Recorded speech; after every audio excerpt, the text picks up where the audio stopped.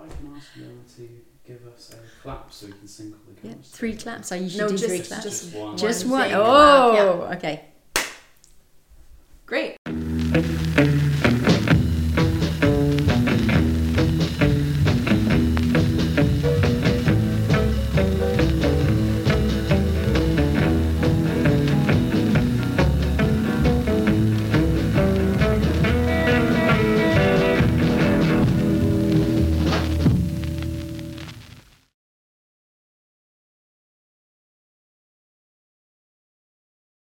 Welcome to A New Table, where local conversations are at the heart of global change. I'm here, I am, and Sam. Sam and I are both here today in Dorset with Emma, Emma Ellice Flint, who is a accredited nutritionist, also a published author. Absolutely. And who specializes in nutrition, especially around perimenopause and menopause. Thank you so much for being on our podcast. It's an absolute pleasure. I love what you're doing. Thank you so I am delighted when you asked me. Yeah. Yes. And also we are, we're obviously probably going to publish this a little bit later, but we're filming this the day after we came out with our trailer. So excited. But okay, so very excited for you to join us. Obviously, we like to start with giving a little bit of background of our guests. So, from what I gather, obviously you have a very interesting professional journey spanning decades. You started in hospitality and then you went over to be a professional chef, and then you moved over towards the science side of nutrition. So do you want to walk us through a little bit about how you became Emma? Absolutely. Yeah, thank you. But you're right, I was chefing. I was working as a chef in Sydney, Australia, where I've spent most of my adult life. But you're originally born in England. I'm originally born in England, and we're now sitting in England for this podcast because I moved back about 4 years ago. So I was in Sydney, Australia. Now the produce, I don't know whether you've ever been there, the produce is just stunning there because the climate's so wonderful. And they've just been yet, absolutely fruit and vegetables just coming out of everywhere, beautiful fruit and vegetables. So I was very inspired by that anyway. And I was chefing, so sure, my food was kind of like just high-end posh food, not very nutritionally focused. But me personally, I was feeling like I wanted to go more in that direction. Okay. And I was not feeling as well as I could be. I had kind of like irritable bowel syndrome. I fluctuated between loose bowel movements or like a little bit of constipation. And I just got through the day. I didn't absolutely jump through the day and have lots of vitality. And so I knew I couldn't be a chef the whole of my life because it's sweaty and it's hot. And I can yell at people, which I like doing. But, there's just so much you can take. So I thought, right, I'm going to stop this and I'm going to go and study my degree in nutrition. And I did. And boy, within the first semester, bam, eyes opened. Oh, is that right? Oh, yes, that makes so much sense. It's like a real light bulb moment. And I started playing with the food on myself, what I was learning in my nutrition degree. Oh, you were your own guinea pig. I was my own guinea pig. And my symptoms changed. And I didn't really think about it. I just stopped having loose bowel movements and I had regular bowel movements. By the way, I talk about bowel movements in my clinic work. All the time, yeah. All the time. I know, this is just the intro. We're not even 2 minutes in and we're already talking about poop. Love it. Absolutely. So, but honestly, I think that people who are going to be watching this are the target audience. Oh, yeah. Poop is really important. It actually tells you masses about yourself. Okay. So it's like instead of like card reading or your tea. Completely. Or your iridology, looking at your iris, which actually has some foundation in science. It's a bit sketchy, but it does. Yeah, okay. Poop, definitely. Yeah. All right. So look, I just got better. And I didn't think about it until I reflected about 3 months after I started changing what I was eating. Okay. And I felt blimey, I'm jumping out of bed in the morning. I get through the day. I have vitality. I had started up a bit of exercise, but that was after I started feeling better. My bowel movements were every day. I was feeling good. I had a flat tummy instead of a bloated one every night, you know? Yeah. And I felt good. Did you journal your food, or were you just like naturally in tune with like when things weren't going well? When I was things were just going naturally well? in tune. I Okay. didn't journal it. I think I should have really kept a detailed diary of the changes, but I didn't. But it was what I was learning in my degree anyway. And then I started practicing on some family members, and then by this time I was getting well into my degree. Then I had to start clinic work within my degree. Observational only at first, but that was so fascinating, and I wanted to, always be making suggestions with clients about what they should be doing, and it just snowballed from there. I think it's super cool to, so I have it written down here actually, and I find it really important to sort of really state the educational background, because I think there can be a little bit of a misconception that things that are or professionals that have a more holistic approach might not be as accredited or as educated, but you have a bachelor in nutritional science, absolutely, right? Yeah. And then a advanced diploma in nutritional medicine. Yeah. You also did an introduction to nutritional psychiatry.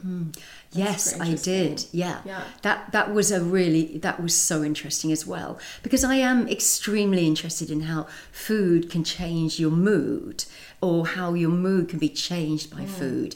Really interested in that. I see that a lot in my clinic work, and so I wanted to delve into it more, and I might go further, but we'll see. Okay. Very, very interested in that.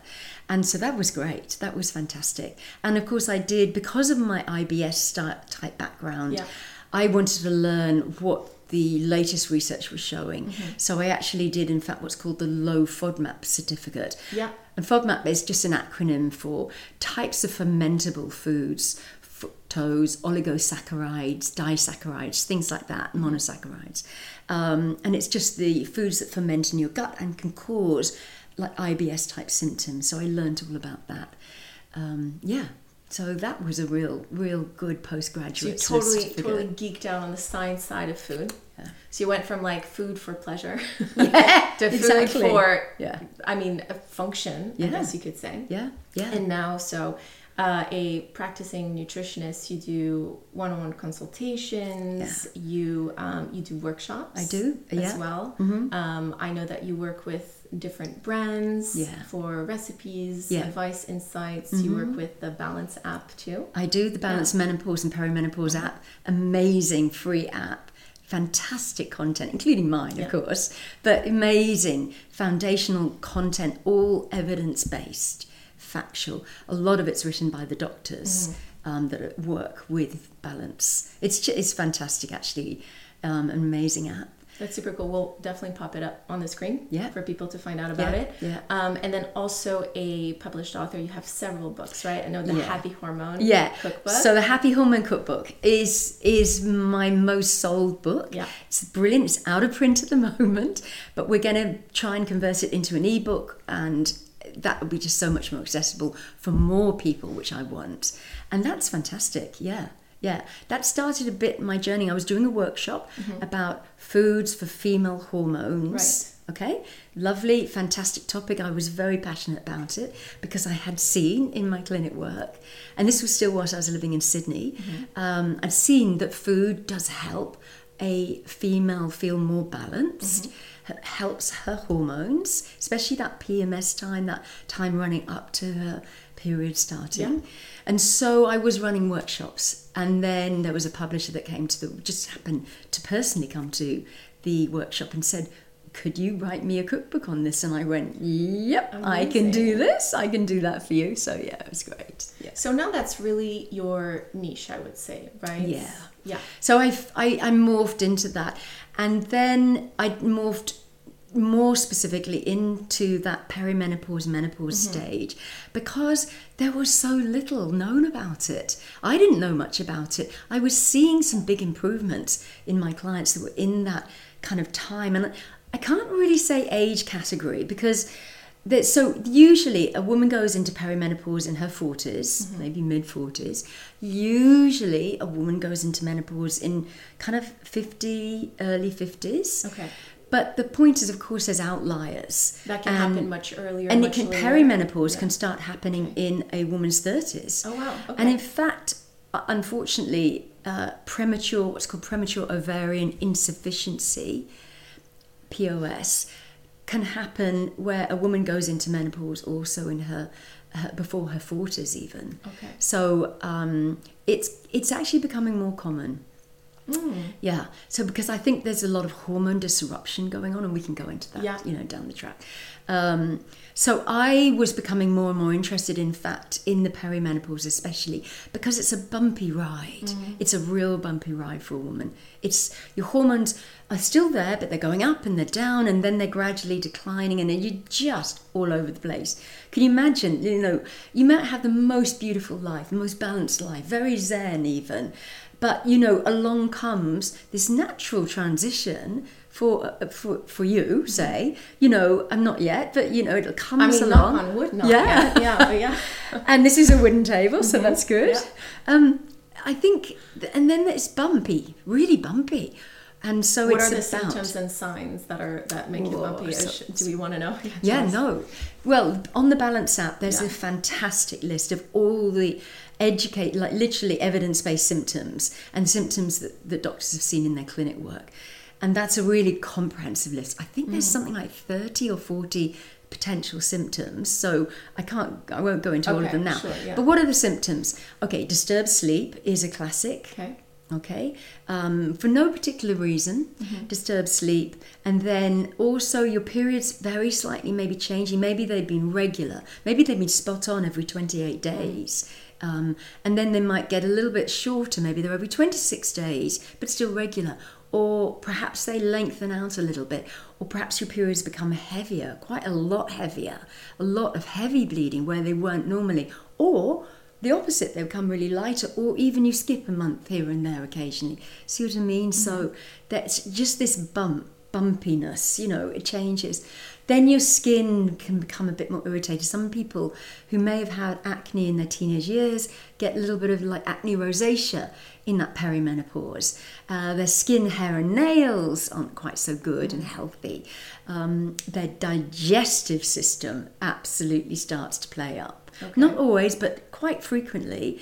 So especially if they may have had a history of IBS or something like that. So maybe they get more bloating or changes in their bowel movements. Back to bowel movements, you see. Definitely going to come back to bowel movements. And that affects them, their digestion, their overall vitality, also affects their gut microbes, so their gut microbiota. And we can go into that and why that's so important. But the thing is, that's not the least of it. They might get quite itchy skin. Some people even get a feeling like they've got insects crawling underneath their skin. Oh, wow. Okay. Other people get tinnitus. And this is perimenopause? Perimenopause, yeah, and menopause. So really it's kind of a blend. Menopause is simply, officially, when a woman has not had a period for 12 months. Okay, and I see. Oh, okay. So really, perimenopause and menopause are kind of, they're kind of this whole journey. It's just a different terminology simply because it's once the periods have stopped for 12 months, then you're in menopause. But it's all the same kind of time. Okay, so this crawling, itchy skin, dry skin, like really unpleasant. Some women get dry mouths, like almost like dry throat or lungs, dry vaginas, that sort of thing. Really, really irritating. And dry eyes, of course. Yeah. As I say, hearing changes or hearing loss or tinnitus. What's that thing that happens when you start to have like placebo? I feel like I'm thinking about, do I have things crawling my skin right now? Are my lips dry? I think my eyes are itchy. So psychosomatic. Psychosomatic. That's it. So, okay, wait. It sounds like, so a lot of crazy stuff happens to you. Yeah. It does seem like there's not like one straight answer. I assume that there's no like one test that will be able to. Oh no, not at all. Great, you're in perimenopause. No. Okay. No. You can test your bloods once you're in menopause, but really it's not about the blood test. Okay. For example, it's, for instance, 12 months after you've had no periods, you're in menopause. Okay. that big symptom list, Yeah. you could tick it, and once there's enough ticks, Okay. yeah. And menopause, I mean, obviously like the whole caricature, especially in like films and TV of the hot flashes and the yeah. I mean, really, it's the hot flashes. Yeah. What's that like, menopause? It's not because. So it's interesting that you say it's when it's been 12 months that a woman hasn't had her period. It doesn't necessarily mean she has no more hormones to balance. No, right? absolutely, yeah. So there is a little bit of. We do still make testosterone, estrogen, and progesterone. Not really progesterone, testosterone, estrogen. Once we've gone into menopause, a little bit of progesterone. Anyway, that's made a little bit from your ovaries, but also from your adrenal glands. Okay. So we do make a little bit, so it's there.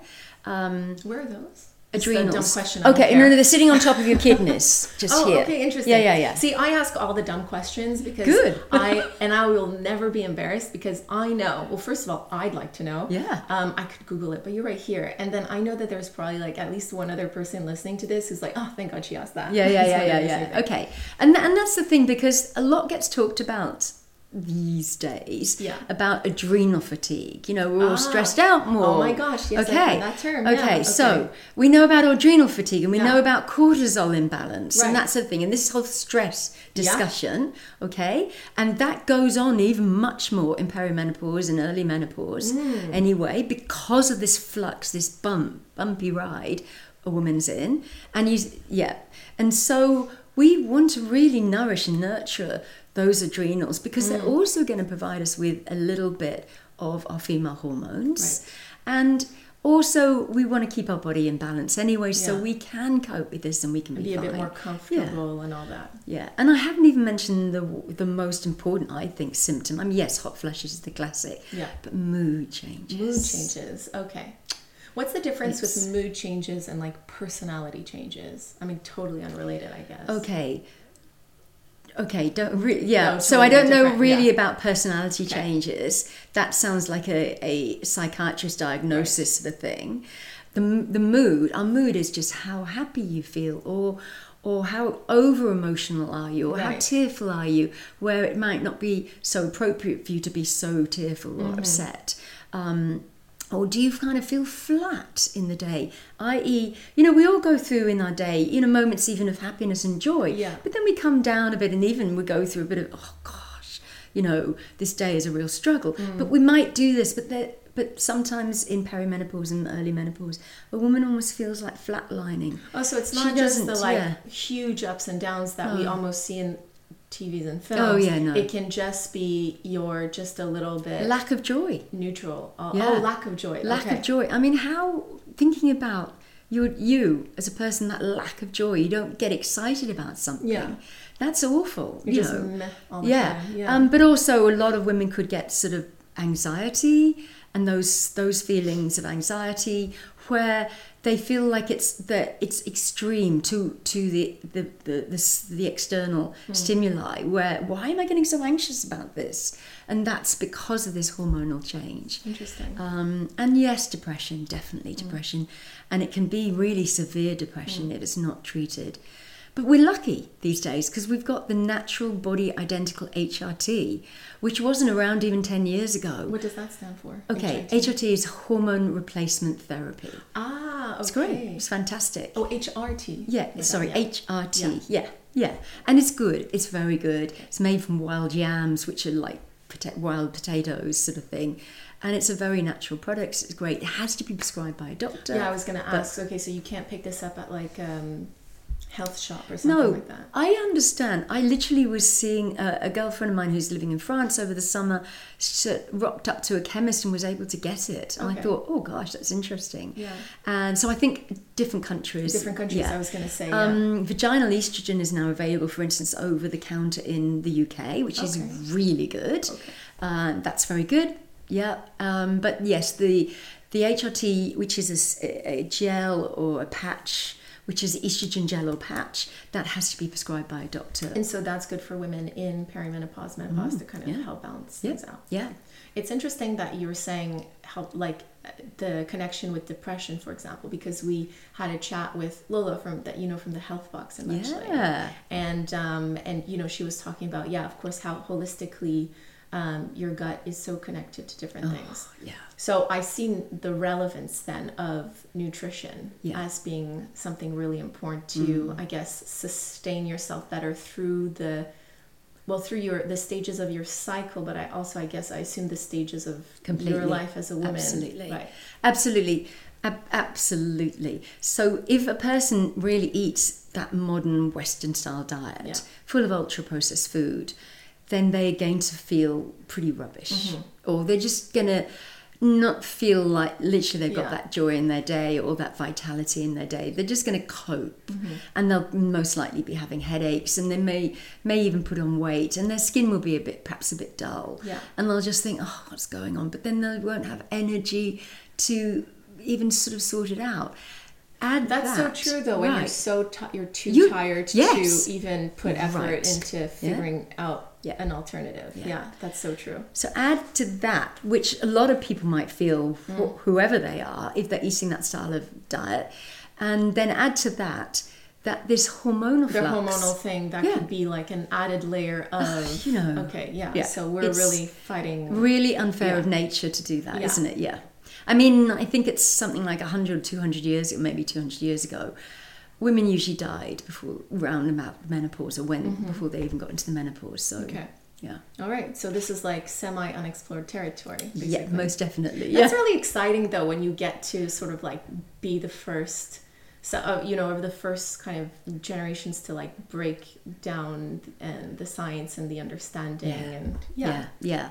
So, and it counts also if someone's, say, taking HRT, but they're still, not looking after themselves, and they're eating that Western style diet with ultra processed food, and they are not particularly exercising, then they're still not going to feel that fantastic. The HRT may have helped them, their symptoms. But it's almost like it's kind of like, not to use the poop analogy, but it's like, spraying perfume on a pile of, it's still, there's still, the problem is still there. Yeah, that's right. And I think, why not encourage someone just to have a bit more vitality to their life, just feel a bit better, and it doesn't take massive changes. And this is actually not just to do with women. This is the area that my clinic work is women in perimenopause and menopause, but actually this applies to all human beings. This is about nourishing you, that human being, and your gut microbiome. Because why do I pull in the gut microbiome as well? Because the gut microbiome produces anti-inflammatory benefits. It actually helps create vitamins in our body. So anti-inflammatory vitamins. It also helps in production of those fabulous neurotransmitters that make us feel happier, like serotonin. About 90% of serotonin is part manufactured in the gut in conjunction with our gut microbiome. Oh, that's so interesting. Wow. Like, we want to really nurture that. And it turns out that all that kind of healthy, good food, like the Mediterranean style diet, is amazing for us human beings, but it's amazing for our gut microbes. So it's a win-win, absolutely. So it's about food that obviously fuels, but also food that heals. Yeah. And it goes beyond healing even. Okay. So you actually really start really living your life. That jumping out of bed feeling. Yeah. I'm very curious to hear, like, breaking down what you feel like an ideal diet is, just in general for people, obviously, but also for women.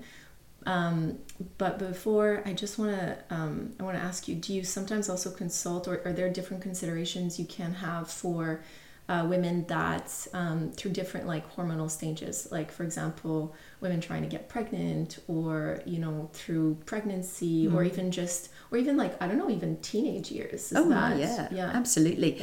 Well, it's actually all very similar, in fact, because we're just managing that gut microbiome balance, and we're managing the hormones a bit better, and it's actually a very similar way of eating. And to start with, if someone's eating a Western style diet, it's just nudging them away from that a little bit. So it's going a little bit away from that kind of convenience food and just perhaps bringing in a few other more nourishing ingredients into their day. Now, we were speaking, weren't we, before about what do we have for breakfast? And I was talking to you about why the first meal of the day, which may not be at the classic breakfast time, doesn't matter what time it is, but the first meal of the day, you really want to actually think about, now, can I make that as nourishing as possible? Even if the rest of the day falls away and you get super busy and you can't really kind of control that too well, that first meal, you think, now, can I nourish my gut microbiome and me through this? And you started your day off well. It's great. I don't know that I started my day off really great because it's just a lot of coffee on an empty stomach and toast, but it's sourdough. So the sourdough is really good. Yeah. It's really good. It's the better of breads. Yeah, it is. Sure. Absolutely right. Yeah. No, sourdough is good. Yeah, it's great. I know that this podcast obviously is very relevant for women, but I do think it's relevant for men listening to this too, just to have an understanding, especially men who might have women partners or daughters or whatever. What would you say, just before we deep dive into the diet stuff, but what would you say is the biggest difference, or just things to consider that's the biggest difference between men and women when it comes to hormone cycles and like the adaptive diets? Okay, well, so guys don't particularly have massive hormonal changes in a month. Right. Okay. It's very subtly maybe, but not massive. But of course men go through andropause, which is not as dramatic as women's menopause, but they go through andropause when their own androgens, which are their own male sex hormones, start to decline. And this is very individual. Which is later in life. Yeah, which is typically later in life. Okay. But it's actually around that similar time period. So a bit of a male menopause. Yeah, no, that's right. Oh. And it's called andropause. Okay. Yeah. Andropause. Cool. So that's like 40s, 50s, and that's easily tested for in a blood test. You just test your testosterone levels. I see. Okay, so that's easy for them. It's not so easy for women. Never I'm so easy surprised. for women. Yeah, right. And, I'm joking. And there are things they can do, like literally, like there's women's HRT. Yeah. There's TRT for guys, which is great. It's natural. It's fantastic. Testosterone replacement therapy. That's good. But the food I'm talking about here today applies to them just as much to women. Yeah. Absolutely. And everyone. And everybody in between. It's very much to all human beings. Perfect. And this is this anti-inflammatory diet. And it's foundational and fundamental to a person really living the best they can. It just is. And it's not hard. It's not hard at all. Yeah. Well, obviously I try my best to get a little bit familiar with the different terms. Obviously, you're the expert. I was almost seeing like, okay, well, there's anti-inflammatory diets. There's related to like, low histamine diets. Yeah. But then there's like diets that are for your gut health, but really it's all kind of... Yeah, it kind of all goes together. It's all together, really. Because, for instance, I focus on what's called the Mediterranean diet, but you don't have to live around the Mediterranean at all. So what's a Mediterranean diet? Yeah, so I'll explain to you, and this is for all humans. This is literally. So a Mediterranean diet is very plant-focused. It doesn't have to be fully plant-based, but it's very plant-focused. So what we've got there typically is we've got people eating a lot of vegetables and fruit and nuts and seeds and whole grains and legumes, pulses, beans, and also lots of herbs and spices, plenty of extra virgin olive oil, and that's it. There is definitely dairy in a Mediterranean diet, and there is lots of seafood around the Mediterranean. But what about red meat, lamb? And there is a little bit of goat, a little bit of lamb, some rabbit. Absolutely. Typically, I mean, these days I imagine there's a bit of chicken in there and that sort of thing, but there's not meat's not frequently eaten, not daily, definitely not daily. Okay, so when you're saying it's very plant focused, which includes some grains. So what would you not find in a Mediterranean diet? Like, is there a lot of wheat? No, there would be a good mix of grains. Okay. traditionally it'd be what would be typically grown around that country in the Mediterranean. So grains would be, for example. Okay, so there's buckwheat, there's quinoa, there's millet, there's amaranth. Okay. And yes, there's wheat, barley, rye, oats, sure, but it's kind of like would be blended a bit. Okay. It'd be just whatever's around that area. And all those grains generally can grow in most countries actually, and in fact, those are all grown in the UK. It's just not very common to see all of those grains unless you go seeking them out. And yeah, so great, definitely whole grains, definitely part of the Mediterranean diet. And what would you typically not find in a Mediterranean diet? So ultra processed food, ready prepared foods, that sort of thing. So like that's what, explain it. Okay, yeah. So foods that have had a lot of their nutrients stripped from them, and they're kind of being almost remashed together and created it kind of like into a meal that might be great. Okay, so let's take wheat, a grain, for example. A whole grain wheat is great. It's quite nutritious. You don't want to eat it all the time. Let's digress for a second. A typical Western style diet might be somebody who has a piece of toast for breakfast, or they might have some cereal, some wheat-based cereal for breakfast. And then they might have, say, a biscuit mid-morning or something like that. That's wheat-based. And then they might have a sandwich for lunch. That's very typical in England. So we're packing on the wheat, same grain. Yeah. But that doesn't stop. They might still have another biscuit in the afternoon or something like that. They might have maybe a pie or a roll or a pasta dish even in the evening. That's wheat. And not only that, most likely it's white flour. Okay. And that's not diversity. There's no diversity in that. So there's nothing wrong with whole wheat. It's nutritious, but you don't have it all the time. You mix it up with other grains. So let's talk about coming back to the ultra processed food. Let's take pizza as an example. Yeah.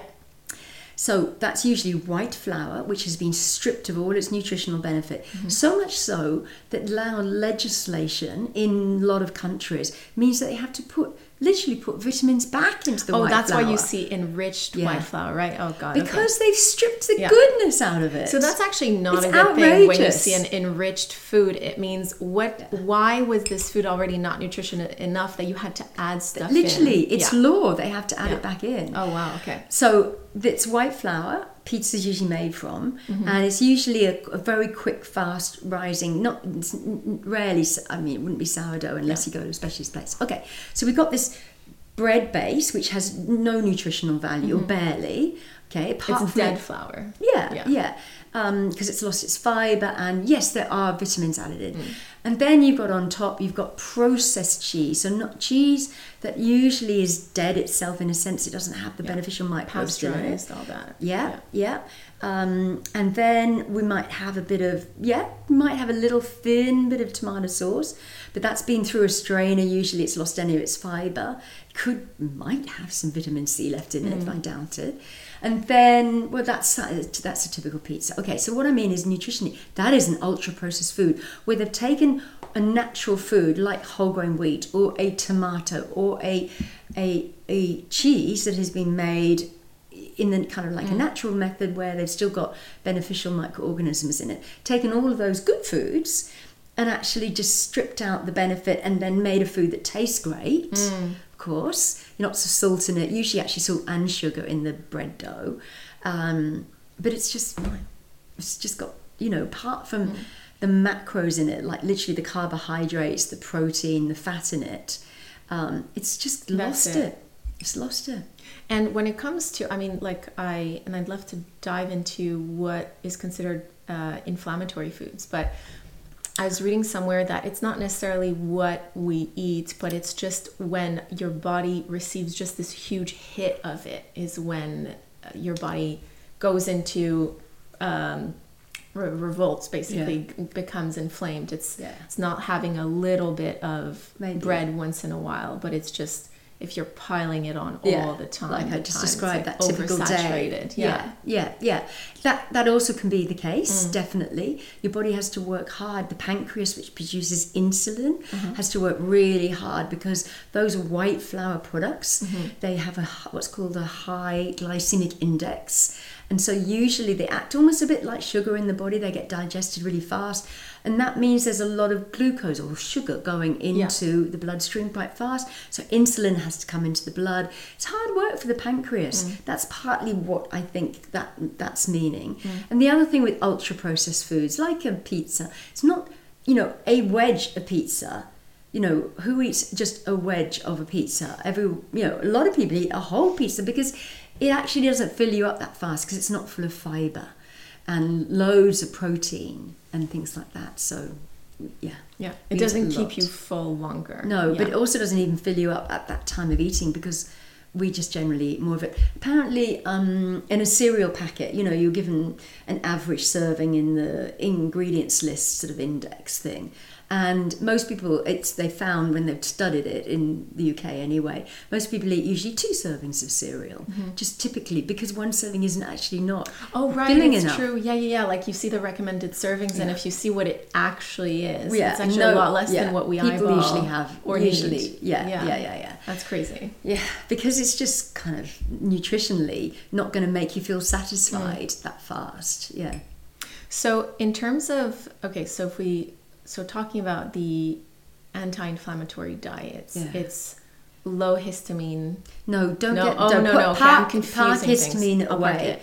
That is actually a very niche diet for a few people that might have an intolerance to histamine. I see. And that, park it out of the way. It's just, I see too that, niche then. Too niche. I see that but a bit in clinic. But you do have a book about it. I do have an ebook about it because I occasionally have a client that virtually walks into my clinic room and she has some symptoms that are a bit like perimenopause, but she may, anyway, I think to myself, okay, what's going on here? But then she might give me her history. Gotcha. And I think, actually, this could be maybe histamine. And she's already tried to address her perimenopause symptoms, perhaps through HRT, for instance. And anyway, let's park that. Don't parking it. Yeah. But the anti-inflammatory, which is much more broad, maybe a lot more relevant than to everyone. So, what would you say? So we covered is it gluten or is it just like less beneficial flour? But are there other other inflammatory foods that we find? So that Mediterranean style diet is anti-inflammatory, right? Because it's full of fiber, lots of different fibers as well, and it's full of what's called. I'll talk about the good anti-inflammatory diet first. Okay. It's full of what's called polyphenols. And I'll explain that in a second. Okay. They're anti-inflammatory. And it's full of vitamins and minerals. And and protein and all that sort of thing. So it's got loads of benefit going for it. And it has an anti-inflammatory benefit. Now, going back, for instance, to polyphenols, sometimes called plant phenols, sometimes called I call them polyphenols. I mean, these are naturally occurring plant compounds. Okay. Naturally occurring across the entire plant world. So they're in your morning coffee as well. They're in, oh, really? Yeah. Oh. They're in cocoa, for instance. So I'm not just talking about vegetables and fruit. I'm talking about vegetables, fruit, nuts, seeds, legumes, pulses, beans, whole grains, herbs, spices, coffee, cocoa, which is in chocolate. So they're all plant foods, have polyphenols in. They're naturally occurring plant compounds, and they have an anti-inflammatory benefit in your body. Just superb, absolutely superb. And mostly because our gut microbiome or gut microbiota that reside in our gut, they eat, so to speak. So that's all the good little buddies in there, that we host in our which systems. are not part of us human beings. They're on the outside in our gastrointestinal tract. Okay. And they eat fiber in our food, or if we have fiber in our food, they eat that. Any types, gorgeous. They also eat is not a technical term. Break things down. Yeah. And let's say they take in these polyphenols, these naturally occurring plant compounds, and they effectively give out anti-inflammatory compounds in return, which we humans use. From, I mean, it's just, now we know. We didn't even know this like several decades ago. I don't think we did. Science didn't. Now we know It's fantastic. It's phenomenal, actually. It's so good. And so they're effectively almost, this is not technical either, they're pooping out these beneficial anti-inflammatory compounds that we humans then use around our body. Inside our gut, but they actually cross our gut barrier, our gut lining, our gut wall, and it goes into our bloodstream and into our lymph and that sort of thing, and has this brilliant anti-inflammatory effect around the body. And don't forget that anti-inflammatory also is amazing for our brains and our mood. It's actually been found in research that a ultra-processed Western modern diet, which is inflammatory, can actually exacerbate or increase the likelihood of someone getting mild depression or depression. Okay. So in fact, that was shown actually in an Australian university, several studies, that when people swapped over to more of an anti-inflammatory diet, like a Mediterranean focus sort of diet, they actually, their depression, most people's depression was that's great. either relieved, reduced, or actually went away. Fantastic. So now, that's some of the benefits. Yeah. So now we go to an inflammatory diet, and that's our modern Western style diet, where foods have been stripped of the benefits. Most of the polyphenols have gone away. Basically almost all the fiber has gone, so no anti-inflammatory kind of compounds or nutrients to help feed. So we're not feeding our little guys none at all good things too, so they're not happy and they're not doing well. They can't help us in return. And then we have quite inflammatory ingredients like sugar and even excess vegetable oils and that sort of thing, and saturated fat. Little bit's fine, it's absolutely fine, but a lot of it can be quite inflammatory in the body. So we also have quite inflammatory ingredients in those foods as well. And so what are some of the I want to say the effects of having a heavily inflammatory diet? So what are the things that people at home might kind of maybe feel or experience themselves? Okay. Maybe low mood or that flatlining, not so much joy or even depression, mild depression, that sort of thing. Probably if it's a woman, that her menstrual cycle might not be that good, especially that that pre-period time, the PMS-y thing could be worse. They could get worse period pain. For men and women or guys or anyone in between. Yes, men do suffer when our PMSs are worse. No. So what I mean is that everybody can feel perhaps a little bit more tired, more headachy. Perhaps their sleep's a little bit disturbed. Maybe they've got some skin rashes even, or kind of some skin conditions going on, that sort of thing. They're just not living, really living. And you life. said something about bloating before as well. Is that that's quite common. Or their bowel movements may be a bit loose, or a bit constipated, or very constipated and loose. Gastroenterologists will define constipation as someone who poops less than every 3 days. So if you only poop once every 3 days, they don't define that as constipation. But if you only poop once every 4 or 5 days, they define that as constipation. So, there's a big range. We humans, there's a big range of what's normal, and that's fine. Some people regularly poop a couple of times a day at least, maybe 3 times a day, and that's okay as well, as long as it's not sloppy and loose and diarrhea-y, okay? And then someone might not poop for maybe a day or 2, and that's still okay as well. So it varies, So that would also change if someone's eating this kind of inflammatory diet. And yes, most likely a bit of gut bloating. Interesting. Okay, so what are usually when somebody comes and and we can focus more on women too, but when you have, would you call them clients? I call them clients. Yeah, clients come to rather you. than patients, because that implies there's something wrong with them. So when someone, a human, likely a woman, comes to you, and I assume you have to go through this investigation. What is the usual approach? I know we hear a lot about the process of elimination. Is that not necessarily, because it depends what that person presents with.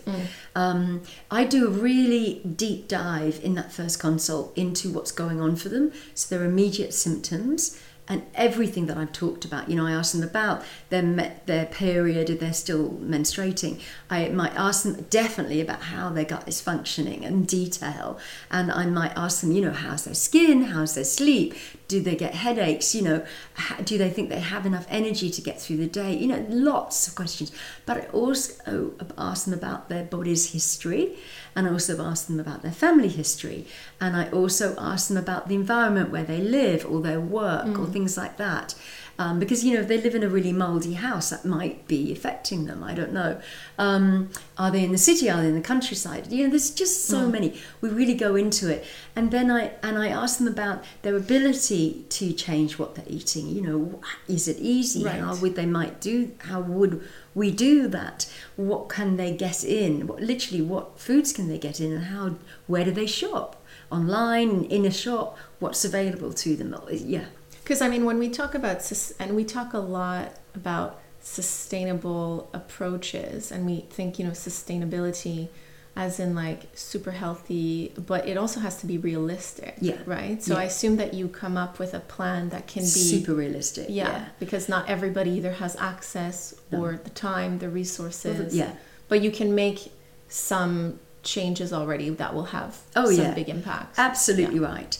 Completely. So often I'm bringing some foods in to what Rather they're than eating, eliminate. rather than Interesting. eliminating. Okay. I rarely do what's called an elimination diet. I actually almost never do that as such. Oh, that's really refreshing to hear. But we might do swaps, or we might bring in some things. So one of a classic thing might what's be, a classic okay, template? is maybe they're not eating any nuts and seeds. Remember, most of my clients all my clients currently are women. So they might not be eating nuts and seeds because they think that it's going to make them fat. Oh, Okay. Because nuts are fatty. Because high they're in calorie. dense in calories. Okay, that has been challenged recently in science. Yeah. Okay, because of the way we might absorb the calories from that particular nut. But let's not go into that. We like fats here. We like do like, and Yeah. so the fat, the oil in nuts and seeds is anti-inflammatory. It's brilliant. Okay. It's absolutely fantastic.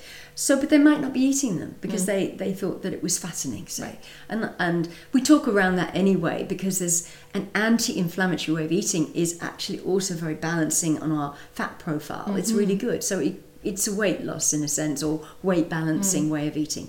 So I might say to them, right, let's bring some nuts and seeds in. What can you get? Could you just buy a bag of mixed nuts? Right. Okay. So because individual nuts in the UK anyway, it's scandalous. Nuts and seeds are outrageously priced. They're really expensive. I don't know who's making the money here. You pop into Europe and you buy some bag of walnuts, say, and they are really great value. I mean, it's just, a little bit of my bugbear. I guess we don't grow nuts here, do we? Not particularly. There are seeds grown here, flaxseed, which is sometimes called linseed. It can be grown here. There are quite a number of seeds that can be grown here. Hemp seeds, very much grown in the UK. It would be fantastic if that was grown more here. They're so nutritious, flax and hemp seeds, massively nutritious. So nuts. Yeah, nuts and seeds. Nuts So what they can afford, but because seeds are cheaper in the UK, and that's fine. So we bring that in. We might just bring that in. Maybe you could bring in an extra vegetable into your evening meal. Could you do that? Any particular vegetables that? Preferably one that's green in colour. Okay. It can be frozen. Doesn't have to be fresh. It can be frozen. Frozen veg is really nutritious. It's great. It's fine. It's snap frozen when it's in peak. season. Yeah. At its peak. Absolutely. So a bag of frozen broccoli or a bag of mixed veg. Why not? Pop it in to a pan and cook it, or even in microwave. Bring it out. It's in a bowl. It's boring as anything, isn't it? Literally some veg that you might have steamed or you might have cooked in the microwave. Very boring. But how about drizzling some olive oil over it, some salt and pepper? Maybe you get some dried herbs, maybe some oregano or like a Mediterranean dried herb, and you just scatter it over the top. Toss that together, and then those veggies taste great. Done. Okay. So it's almost like you can still have a diet that's pretty, like you can have foods that you're familiar with or that you appreciate eating, but they just become more nutritious, adding to them. Just add in a bit more. Yeah.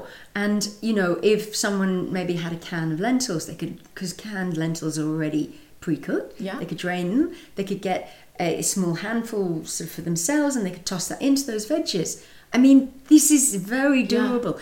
And canned lentils are the most they're the gentlest on your gut of all the legumes, pulses, beans. So when someone's first transitioning over to more of this Mediterranean style diet, they want to go softly. You can't hit your gut with a lot of fiber-rich foods and polyphenol-rich foods that is not used to it. It's going to go holy, and you're going to get bloating and either loose bowel movements, or it's just going to really be, people are actually not going to feel so good.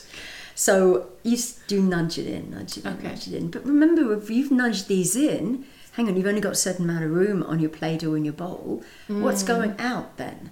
Okay, because you have to have a little bit of something going out if more is coming in, and that's good. Without even trying, maybe perhaps it's pasta or rice. They're not having quite as much pasta or white. Or rice. just not going for that second helping. Yeah, or, and they're bringing, that's right. Yeah, that's great. It's easy. It's good. It really just elevates up a Western style diet immediately into a bit of a positive territory. And it doesn't sound like it has to be too expensive. No. Or really with important. ingredients that people don't have access to. And, you know, like you said, frozen, nothing wrong with frozen. Canned can be fine. Yeah, frozen's better, but canned, frozen's better. Yeah. Mm-hmm. That's really interesting. Yeah. I mean, yes, then there's layers, of course, in health. And the meal we shared last night, I mean, great. I love every meal that you make. A Mediterranean style meal. There were just lots of veggies in different ways with lots of herbs and spices because they're high in polyphenols as well.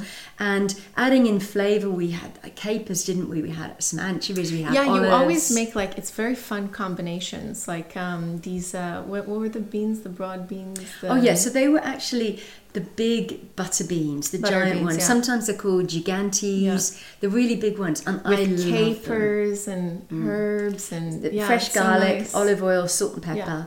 I mean, that's actually all that was in the big beans, and they were delicious, weren't they? Yeah. Very good. Yeah. I'm a fan of all the beans you make. Thank you very much. And I've now completely got used to it. If I ate the way I do now, which is a Mediterranean style diet, if I did that back when I was first doing my nutrition degree, like without a transition, gosh, my gut would have gone, so actually I would have got a gut ache, and it would have been painful.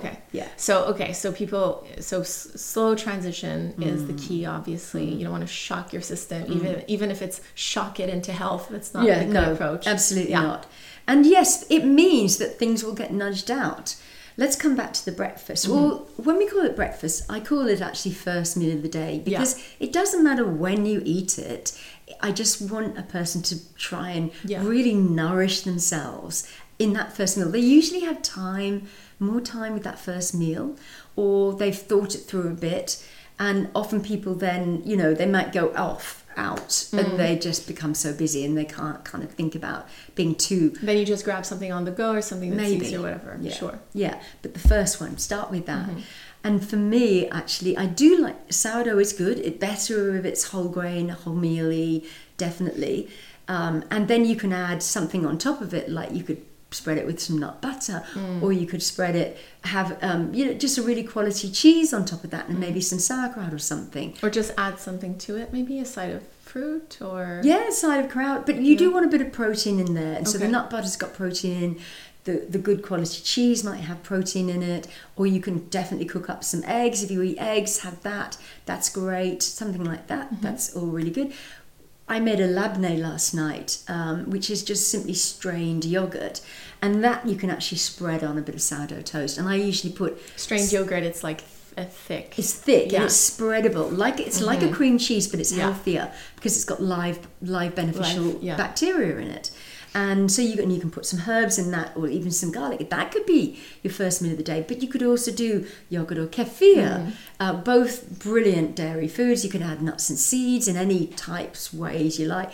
maybe some whole rolled oats, or maybe another type of whole grain. Mm-hmm. And yes, sure, do put some sort of a seasonally fresh fruit in if you can, or frozen berries or something. You know, maybe you grate an apple in, or you have some frozen berries and you put that in. I mean, they're all good, nourishing So just starts. adding things and having a few different things on your plate.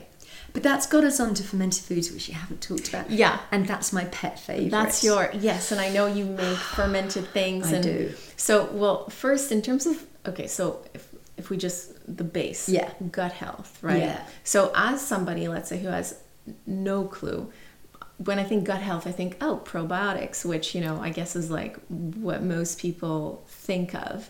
Probiotics, yogurt, great. Yeah. But gut health, or it's not just about probiotic foods. No, right. Yeah. So there's probiotic foods and there's prebiotic foods. What's the difference? Okay, yeah. So probiotic foods have live organisms in it, which have as in a beneficial effect on us human beings. Really great.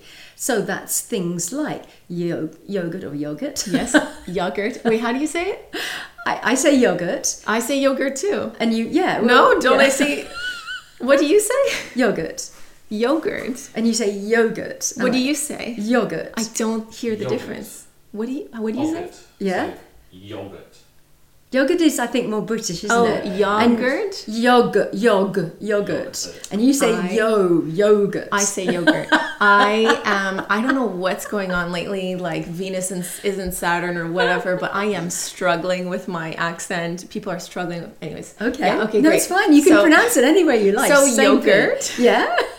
And then there's dairy kefir, Yeah. which is another just simply dairy milk that's been fermented. It actually has more beneficial probiotic microorganisms in it. So it's actually better for you, but you know, they're both good. Then you've got... It's a bit of an acquired taste though, right? It's like super yogurty. Well, we might taste some later, Okay, so yes, let's see. Yeah, Your okay. own, right? That you Yeah, make? I make it Okay, myself, cool, but I'll cool, show cool. you also a great brand, say, you can buy, so we'll have a look Oh, at well, both. yes, because we have Yo Valley Organics. They actually send us some products. So Oh, it's yeah. great. Yeah. Perfect. You see, that's really good quality kefir. So great. Okay. So that's good. That's anti-inflammatory. All fermented foods are anti-inflammatory in the body. Like that is literally even being proven in science. So yogurt is fermented. Yeah, it's a fermented milk. That's cool. It's fermented food. It's just they're words that are not usually associated. Yeah. You know No, what I know. mean? Yeah. I know. Okay, so you've got yogurt and dairy kefir. I say dairy kefir because it's water kefir, and I'll show you later. Ooh, okay. okay. And then you've got fermented vegetables like sauerkraut and kimchi. They're both fermented from cabbage traditionally. Love, exactly. Yeah. Absolutely. And then you've got things like fermented soya beans, very typical in Japan, for example. Oh, like natto? Natto. I love natto. Natto is awesome, isn't it? But you've also got, like, say, soy sauce or miso, and that's all fermented soy. Okay. And then you have some fermented drinks. You've got, like, kombucha, which is fermented tea. Yeah. And which, like, became such a thing. It is years. such a thing. Yeah, well, it is. Yeah. It still is. But, you know, I don't remember kombucha being a thing, like, early 2000s. No, not at all. Just... Yeah. There were... Weirdly, I did a kombucha class in Sydney in 2000, and it was this real niche sort of event, and I learned how to make kombucha, and we were all thought of as being like real weird hippies. And now everybody can't get enough of kombucha. Exactly. Yeah. I know, right? I know, it's so funny. So that's great. Okay, so fermented foods, a lot of things. And fermented drinks, all really good, all really anti-inflammatory. If you buy it, you have to know it's not been pasteurized, that it still has the live beneficial microorganisms in it. So if it says pasteurized, no. Forget about it. It defeats the purpose. Absolutely correct. Because pasteurization, we covered that in another podcast, but it's when it's basically kind of cooked and killed. Yeah, that's right. Like, so let's go back to sourdough. Sourdough is actually very good for us because of the fermentation process with the wheat, usually wheat. And that actually helps to pre-convert the wheat into a more nutritious form and more easily digestible in our gut. So it's actually good. But in fact, the actual beneficial microorganisms are almost entirely killed off by the baking. That's fine. It's still a really good product to eat. That's great. Let's go back to these live fermented foods. Yeah. Though. So you need to, if you're buying, say, a kombucha The like drink, fizzy, yes, bubbly, yeah, very alive stuff. yeah, very alive. That's good. If you are buying a live kombucha drink, it needs to, of course, be stored in the fridge. Yeah. Because it's live, and if it's not in the fridge, if it was live, it would pop and burst, Yeah. and shop people selling them wouldn't like it. But you also need to be really aware that it is not only live, but it also doesn't have too much sugar in it. So if you made it at home, you would ferment it until it's only faintly sweet. So you've just got to be careful, because if it's too sweet, it defeats the object, because sugar is inflammatory in the body, and so you're drinking this anti-inflammatory drink, and Does the type of sugar matter? No, not at all. Okay. No. Oh, so I mean, So just low in sugar, that's but all. if you put, I mean, for example, like is swapping for honey or maple syrup, is that still? It's it's still sugar. Yeah, Okay. yeah, it's still sugar. I mean, maple syrup I quite like. For people who have irritable bowel syndrome, maple syrup is less irritable. But that's something else. It's all sugar. So have a look on the packet and have a look that it's got 5 grams of sugar per 100 mils or per 100 grams. Or less. Or less. Okay. That's all you have to look out for. Okay. And don't have artificial sweeteners, because they actually also disrupt that's like the gut microbiome. So aspartame. yeah, sucralose, any artificial, any artificial sweetener. Yeah. So a bit of sugar's fine. It's absolutely fine. So those are fermented foods. Okay. Now, they're really anti-inflammatory. Now we need to talk about prebiotics. So those have all got probiotic. So we covered the probiotics. We haven't talked about prebiotic. What's prebiotic? Prebiotic is the food for your beneficial gut microbiome. Okay, so prebiotic means it's the food, so fibers and polyphenols. Okay, and it's great having all this probiotic food, but you've also got to have the food for your gut microbes to be feeding off. So that's all that lovely Mediterranean diet type foods I was talking about. In those fermented foods, there is a bit of prebiotic foods. For instance, in sauerkraut, there's a bit of cabbage. So sure, that actually has great fibre in it. In milk, for instance, there's actually a prebiotic. It's a little bit prebiotic. Your gut microbes quite like dairy. I mean, not everybody's, but most people's, and that's good. That's a good thing. But what we need to do is nourish that gut microbiome by providing it with these probiotic fermented foods and drinks, and nourish it with these prebiotic, fiber-rich and polyphenol-rich foods. Done.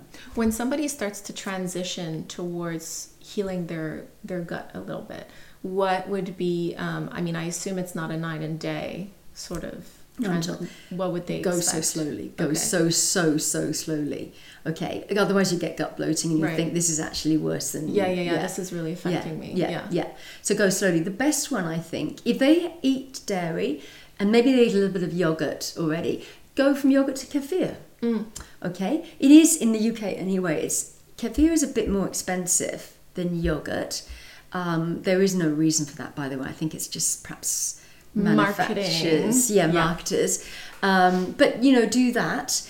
Also, you can get kefir grains online. I'll show you later, actually, and that's actually really great value. You get some great milk and you make it yourself. It's great. I'm excited. Stay tuned, because we're actually doing a proper recipe episode. Yeah, it's gonna be a first one for Sam and I. Good, great. Or you could get a little bit of live kimchi or sauerkraut and just have a tablespoon just mixed into a meal. Okay. Maybe in the evening, evening, in your salad. Or mixed salad in your pasta or soup or whatever. But just don't cook it, because then you kill the beneficial microorganisms. Yeah, so one or the other. I wouldn't do too much at once. Or you might start with a kombucha drink, and just have that. I forgot to mention this live apple cider vinegar as well, which also has... Yes. Yeah. So it's not the same though, right? Live apple cider vinegar, because you can get... Is there a difference? Regular apple cider? So regular apple cider vinegar could be pasteurized. So look on the bottle for it might say live or contains the mother. Yeah, with the mother. With the mother, or I never live. knew what that meant. Yeah. So the mother means literally the microorganisms that sort of start the fermentation. So that sediment that you see at the end? Yeah. That's good stuff. Yeah, that's very good. Yeah. That sediment is good. Alive. Okay, that's the... Great. Yeah. Okay, so you can just add that in your salad, for example. Yeah, definitely. Or you can even, I make a great drink called a switchel. and it's delicious. I can make it for you later if you want. Well, you're just using I think like I a saw shot. that on your website, actually. Yeah, that's right.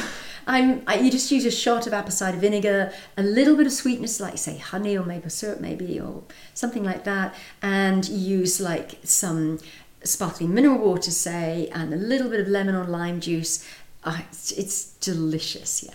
Okay, so it's like the ginger shot of the gut. Yeah, and you basically. could also grate fresh ginger into the switch. So like double whammy. Yeah, and ginger is a prebiotic food. Yeah. So this is good for basically anyone with a gut. Absolutely. But if we go back, I guess, to your niche, which is diets for women, and that is aligned to I guess the hormonal cycle. I was just very curious to see, like, to understand, like, what could we expect that a diet that's aligned to a hormone cycle look like? That would be a little bit different. Maybe something that how you're used to eating in your 20s, what would that change when you're in perimenopause or in menopause? Okay. I know that it's like very individual, but could you give us a bit of an idea it would be compare? very similar. It would be a Mediterranean style diet focused on fermented foods, prebiotics, and just all those foods that we've talked about already.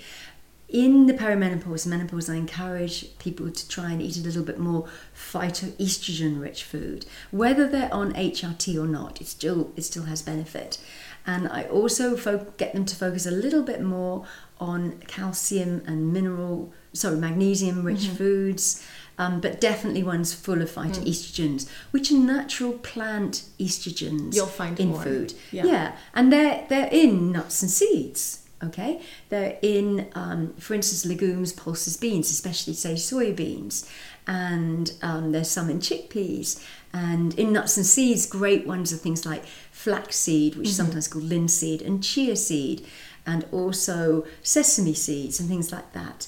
And so I get them to focus a little bit more on eating those nuts and seeds, some more tofu, maybe drinking some soy milk and that sort of thing, and perhaps adding a bit of chickpeas into their meals and things like that, or maybe eating hummus. And so I focus a bit more on that, along with this very anti-inflammatory way of eating. It seems like the nice universal. Oh my gosh, yes, absolutely. Can diet go as granular as, let's say, because, considering a woman's cycle changes throughout the month, let's say not in perimenopause, but can diet be as granular as adjusting your meals depending on the week or the part you're in? Yes, very much. And also the timing of your meals, like fasting and not fasting, is really important in your monthly cycle. Sometimes to be not fasting is not a good idea. So I can talk about that now, actually. Yeah, that's interesting. So fasting is usually where you have quite a biggish long gap between eating, say, your evening meal and your first meal of the day. Right. And fasting. Now, typically, for every human being, it's quite healthy, unless there's some specific need, illness or that someone needs to eat very regularly. I mean, you would always follow what your physician says. But for most people, it's great to have a break from eating, i.e. digesting, for about 12 hours overnight. Now, a lot of people don't do that because they snack late into the night, and they might, because they want to have a quick breakfast before they go out to work, say. Right. They might not. They might sort of finish snacking in 9 or even 10 in the evening, and they're having their breakfast at 7 in the morning. That's not 12 hours. So it's really healthy for everyone to have a 12-hour gap from digesting and eating overnight. Right. That's fasting. Overnight, 12 hours. So most people fast without even realizing. Yeah, basically. They do, hopefully. Yeah. Not most people. You'd be surprised how many people kind of nibble late into the night. It's true. I sometimes wake up for a little midnight snack. But yeah. Okay, so it just depends. So then if you're fasting for a bit longer, say 14 hours, that's a little bit healthier on your digestive tract to give it even more of a longer rest. So maybe you finish your evening meal at 7 p.m., I don't know, something like that, and then you would start eating, say, at 9 a.m. That's 14 hours. Okay. That's better. Longer can sometimes be even better, but that's very individual on the person, on what they're hoping to achieve. That's a great rest for your gut microbiome and you, a human, your digestion. It's really good. Now, a long fast, say a 16-hour fast, is not good in that premenstrual time. Okay. So that time running, that's maybe 7 to 10 days running up to your period. It's not so good to do that fasting. Definitely the 12 hours overnight, but the long fasting, or even some people occasionally fast all day. And that's quite healthy at other times, depending on that person. I mean, obviously, if it's counter to what they might have some illness, or what they're recommended. And so not to do that. So that's the timing of your meals. And then during your menstrual cycle, for instance, running up to your period, that 7 to 10 days, it's good actually to have a little bit more carbs. Okay. You know how a woman often craves carbs in that time? Yeah. Like, is it just some sort of... it's good actually to have more nurturing comfort food. It's actually better for our system. So go with it. I would rather those carbs, of course, are complex carbs. Yeah. Comfort food can be like healthy comfort food. Yeah, We're it not can talking be about seriously running to healthy McDonald's. Yeah, absolutely. Can we say that? We have to beep that. Anyways, yeah. Yeah. No, I think you take that out because we're slagging off a company that actually has just done something quite beneficial potentially.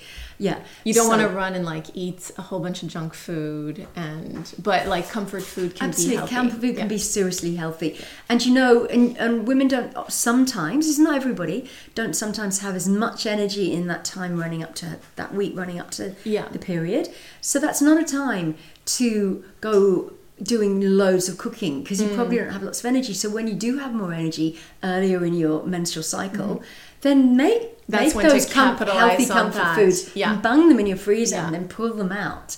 It's really good. So other times, not so much. There was quite a bit of talk about seed cycling, eating different seeds during different times in your menstrual cycle.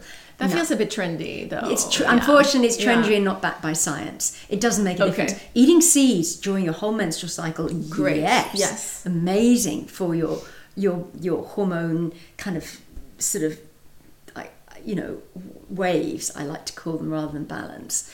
And it's very good. So those are little tips. For instance, there was some research that said if you eat too much red meat in that week running up to your menstrual cycle, as in your period, you'd get more period pain. So you cut back on red meat. True? Yeah, no, it's a research. Oh, really? It's research, but it wasn't like lots of research. It was a few proper research, but showed that those women that were eating lots of red meat running up to their period had more period pain, and those that didn't had less. But that comes back to that Mediterranean diet, you see, which is so healthy for human beings and just super is diverse. Really low on red meat, and it's very infrequent eating it. So okay. Interesting. I mean, look, I have my particular diet, and obviously I think it's just very important to see it through different lenses, trying different things. You figure out what works for you too. What's sustainable, what's applicable, and then just what makes you feel good. I think just the practice of exercising attunement to how you feel is maybe something we also don't do enough of. So completely. I mean, this is my area of focus, but gosh, we can go into the fact that the Mediterranean diet is such a sustainable one because it's very plant focused. Well, I think that is most likely to be more sustainable. But also the Mediterranean diet, when they look at how healthy it is in research, it's not just about what people eat. It's also maybe they sit down to eat and they prepare their own foods. Okay. It's also the fact that often they're eating with someone else or in a community. It's also the fact that in the Mediterranean, people share community more. They're getting together more as well. So that's more healthy. And actually, when we get together with people and touch them, we're sharing microbes. More connected. Oh, whoa. It's good. It's a very good thing. It's very good. Interesting. Yeah. And so that's a good thing as well. And maybe I'm preparing you a meal, and I'm actually sharing a few microbes in that meal, and that's okay. It's all right. And then you're eating it, and it's okay. It's not creepy and oh gosh, is that going to cause me to? No, but it's so true. Okay. I mean, because I was thinking from just like this spiritual energy. Yes, that as well. You can have the best, healthiest meal, but eating it alone, it's a little bit sad. And we do get our batteries kind of revved up by being around people we like and having a great conversation. But sharing microbes. Yeah, that's right. But yeah, I mean, sure, there'll be plenty of people in the Mediterranean who eat on their own, but they do get together much more frequently than certainly in my culture, because I grew up in the UK.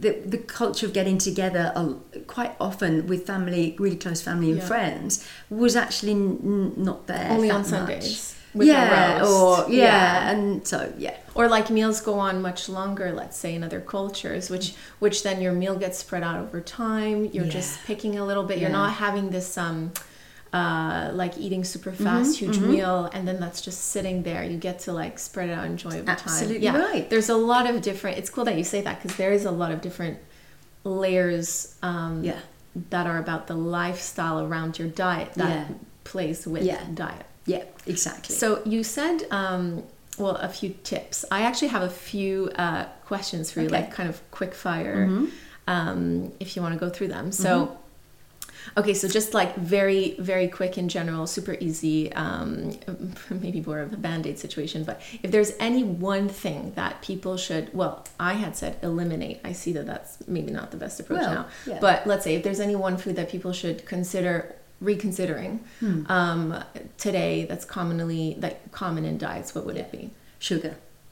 Yeah. All sugars, processed sugars. So all sugar is just a little bit is okay. A lot is definitely not okay. Okay. Yeah. It's very inflammatory, a lot of it. Okay. Yeah. And it's usually found in like the processed foods you were talking about anyways. So if you were cutting out sugar, then you're probably cutting out. Yeah, probably cutting out bought cakes and biscuits, bought pies, probably cutting out those bought yogurts that are really, or yogurts that are really high in sugar. Yeah. A lot of yogurt is really good for us that we buy, but the ones that are really high in sugar, no. Okay. Yeah. What is one of the most underrated foods that you think people are missing out on? Oh my gosh, you threw that at me and I hadn't prepared that. Oh, you can only pick just one. No, I'm kidding. You could pick a few. No. Well, nuts. Definitely nuts and seeds. Yeah, nuts and seeds. Yeah, definitely, absolutely. I think that's quite fundamental, and we're really missing out on those. Yeah. And also a fermented food. Just a fermented food that can be one of the ones I've listed. Yeah. It doesn't have to be all of them. Just getting back into having a fermented food each day, and that could be a yogurt, but you need to know that it's a quality yogurt that's live and not the really high sugary ones that are being pasteurized. So just a quality natural plain yogurt. Natural yogurt, so, maybe naturally sweeten it with a little bit of fruit, or just so you sweeten it up yourself. Absolutely, you sweeten it up yourself with a little bit of sort of mashed up fruit or something. And maybe some cinnamon. In fact, I can show you that later as well. Yeah, that's great. Okay, and then as well, I know also like you travel a lot as well, and I'm sure you travel and you help look at people's different pantries and fridges, right, for their diets. Yeah. You're like the Marie Kondo of the pantry. Yeah. What would be let's say like a few staples that you recommend people always having on hand that could help, that they could add into their diets that just good to so have. I actually think adding in natural healthy flavors, because so it's very easy to get veggies. We talked about you could even buy a bag of frozen mixed veggies, fine, but adding in then the stuff that makes us humans enjoy our food, so tastes good, but actually I know are great for your gut microbes as well, so they stimulate your digestion as well. I think that's really good. So I would say things like anchovies, capers, olives, herbs and spices, and they herbs don't have to be fresh. No, they don't. You see, just get yourself some dried herbs, a few dried spices, sweet or savoury. Really, really good for us humans, but also great for our gut microbiome. Is spicy good? Yeah. Spicy is good too. Spicy is good, but remember when I'm talking about spicy, I'm not just talking about chili and hot cayennes. I'm talking about cumin and coriander and fennel and fenugreek and cinnamon and cloves and nutmeg, and I'm just talking about all spices here. Yeah. Okay. Yeah. Okay. So next question. Apart from food, let's say, or your diet, what is the second most important thing that you think is affecting people's general well-being in their lifestyle? Lack of exercise. Any exercise. Any exercise is good. Yeah. So like moving. We're just walking, way too sedentary still. Yeah. We all know it. Everyone knows it. in the countries that I, know of. They just know that they need to move more. Any movement Any is good. movement. Any Even movement. taking a stretch. Oh my gosh, anything. Yeah, we don't do that enough. Anything's good. Yeah. Lack of exercise. I mean, I could have said, I would have sleep. Yeah, getting you sleep comes up a but lot, actually yeah. exercise helps you sleep, and eating well helps you sleep. So everything kind of really I think works it's together. It's exercise, movement, any movement. Any movement. Yeah. Okay. We're gonna move after this. Movement helps your gut microbiome As well. Okay, so It helps peristalsis, which is the movement of your food through your gut. Like your gut microbes like us doing exercise. So yeah, it's so funny. It's like it's always harder to take care of yourself, but it's almost easier to take care of others. So maybe this is just a psychological trick. If you can't take care of yourself, do it for your microbes that you're your hosting. microbiome. Is it? Yeah, microbiome. Yeah, okay. Yeah. Okay, so and having worked with obviously clients from all walks of life across different cultures and countries, and obviously we know that there's been a lot of misconceptions, or just science constantly evolves. So what do you think today is one of the biggest misconceptions when it comes to food or like a healthy diet?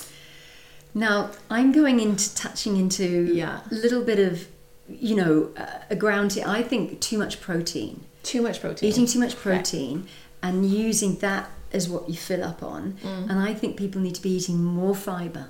Okay. Just from wherever, more fibre. All that whole Mediterranean style diet is full of fibre. And actually people maybe are eating a bit too much protein now and not enough fibre. And I want them to pull back a bit on the protein. And, I'm talking about the countries that I know of, the people I know of. I'm not talking about the whole world, because some people are not able to get enough protein in their diet in some countries. But the ones I know about, it's a bit too much protein and not enough fibre. Okay. Yeah. Interesting. Okay, I'll think about that one. Yeah. Okay, great. And then, on the sort of trends and fads, and obviously like science being something that just constantly evolves. What do you think was one of the most surprising things that you learned, or that one of your own myths that was debunked, or what is one of the things that, because obviously you've been practicing for a while, and we discover new things every day. So what do you think is one of your, maybe not most recent, but what was one of the things that was the most surprising that you learned through science that you wouldn't have known as like an average consumer, that kind of so turned the light bulb on? There were quite a number of things. But actually, I think it was learning about, if I can keep my gut healthy, and that includes the microbes living in there. But if I can concentrate on just making my gut better, because remember I used to be bloated. I used to have loose bowel movements or constipation. If I can eat for my gut, then actually I'm eating for my entire whole body and mind. Okay. So if I focus on actually making my gut healthier, actually you're helping everything else. Everything. Yeah, very much so. So for me, I wasn't eating enough fibre. I was basically eating a Western style diet that was slightly healthy. So I was having a cereal for breakfast. I thought I was doing the right thing. I was eating Weetabix. Right. And I was occasionally having a cookie or something, or sometimes a piece of fruit. I was having a sandwich for lunch, but it was wholemealy. But it was, and then I might have pasta for dinner. So I was. But the pasta might have been, I don't even think it was wholemeal back then. You still eat, like, you made cake for us and all that, but it's just like a healthier version. It's not an everyday all the time. Not at all, yeah. Well, it was low in sugar, it was high in fibre. I used olive oil actually instead of butter in the cake. Yeah.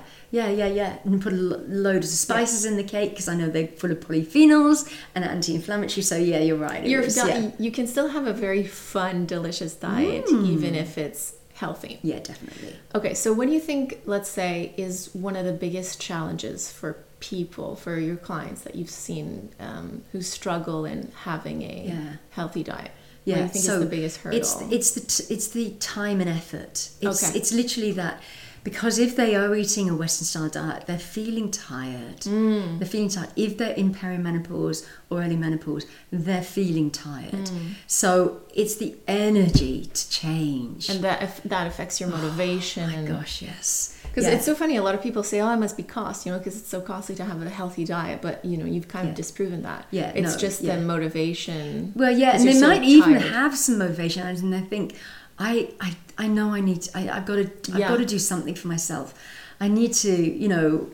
This. I just feel so shit. Yeah. But then there's the effort to do it. And that's what I like to try and say. We just change a few things, just change a few things. Slowly. Oh my God, I want to hug some people that walk virtually into my clinic room and go, "Oh, bless you. It's not going to be, it's not going to be that hard. This is what you can do." And you're actually you're not that crazy for feeling so tired. You're not. Yeah. You're tired because of this reason, and we can sort this out. Yeah. There's a little light at the end of the tunnel, incrementally oh my gosh, too. Yeah. What do you expect to see in terms of upcoming trends or upcoming shifts in people's diets, or just from someone in the industry? Well, I think that the big food manufacturers might start putting a bit more fiber in foods, just adding it in. Yeah, that's a good move. That's a good move. They might get a little bit more interested in kind of the fermented food scene and try and add that in and bring it in more so it becomes much more mainstream, and that would be good. And I think from my perspective, I think people will grasp this whole thing about feeding your gut microbiome even more as being actually fundamental to being a healthy human being. Because right now I don't know whether they've got it. I think it's still a bit too niche. And so I'm hoping they'll understand a bit more about eating a bit more fibre. And that doesn't mean literally getting a bowl of all bran. I mean, all those Mediterranean foods. That's all probably of the very ones, bad. Right. All of those foods all have fibre in them. Yeah. And they just might bring it in a bit more. And that'll just become a bit more mainstream, I hope. Is this a wish, or is this what I see as a trend? I don't know. I don't know. I'd like to think that they understand it a bit more. And so do big food manufacturers understand about bringing a bit more fibre in. I mean, I see it a little bit. Some yogurt companies say they've added inulin. Inulin is a fibre, good for your gut microbes. Not everybody. Some people get a bit of bloating from inulin, but most people are okay with inulin. And so some products have added in inulin. Well, that's a good move. I mean, I know in a purist sort of world, we want actually just all the natural fibres in food, but inulin isn't totally natural. It's a fibre, and they've added it in. That's a good move. Interesting. Okay.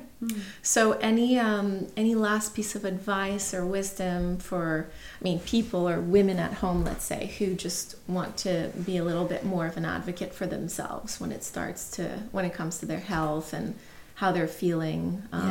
So I really know women much better, and I know they do not put themselves first. Oh gosh, they don't. They put just other people first. In whatever situation is, they're not usually putting themselves first. And I want them to think about themselves and trying to make themselves feel better first, and then sure they can help everybody else. Yeah, and probably even better. Yeah, oh, exactly. Yeah, because they'll have more energy and it'll be more into life, and that will be great.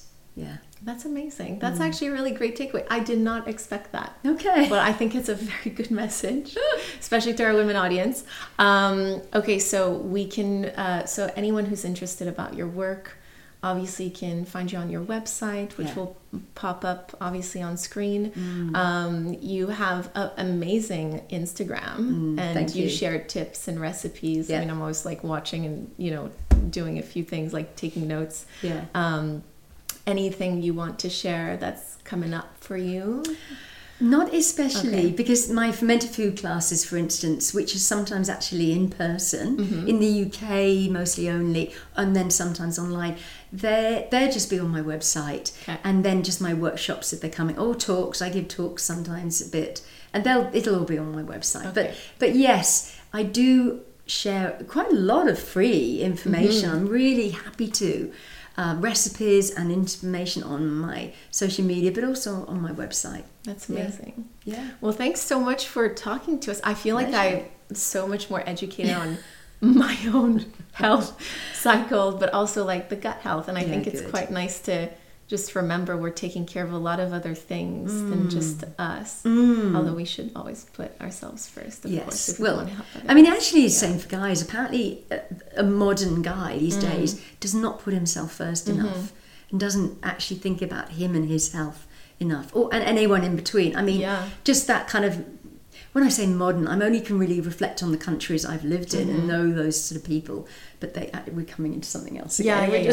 No, it's super interesting. I mean, look, we have our resident therapist who's spoken to us also about, the benefits of men's workshop. And I think absolutely, I think everyone's a little bit underserved somewhere, and it's that kind of like airplane scenario of like you gotta put the mask on yourself to help the person next to you. And I think the coming back to the mission of this whole of a new table, where if you can make yourself a little bit better as an individual, then likely you'll be able to do a little bit better for the people around you, your communities, your environment. Completely. So yeah, this is all super good stuff. Completely. Brilliant. I am very hungry. We're off to film our very first cooking show.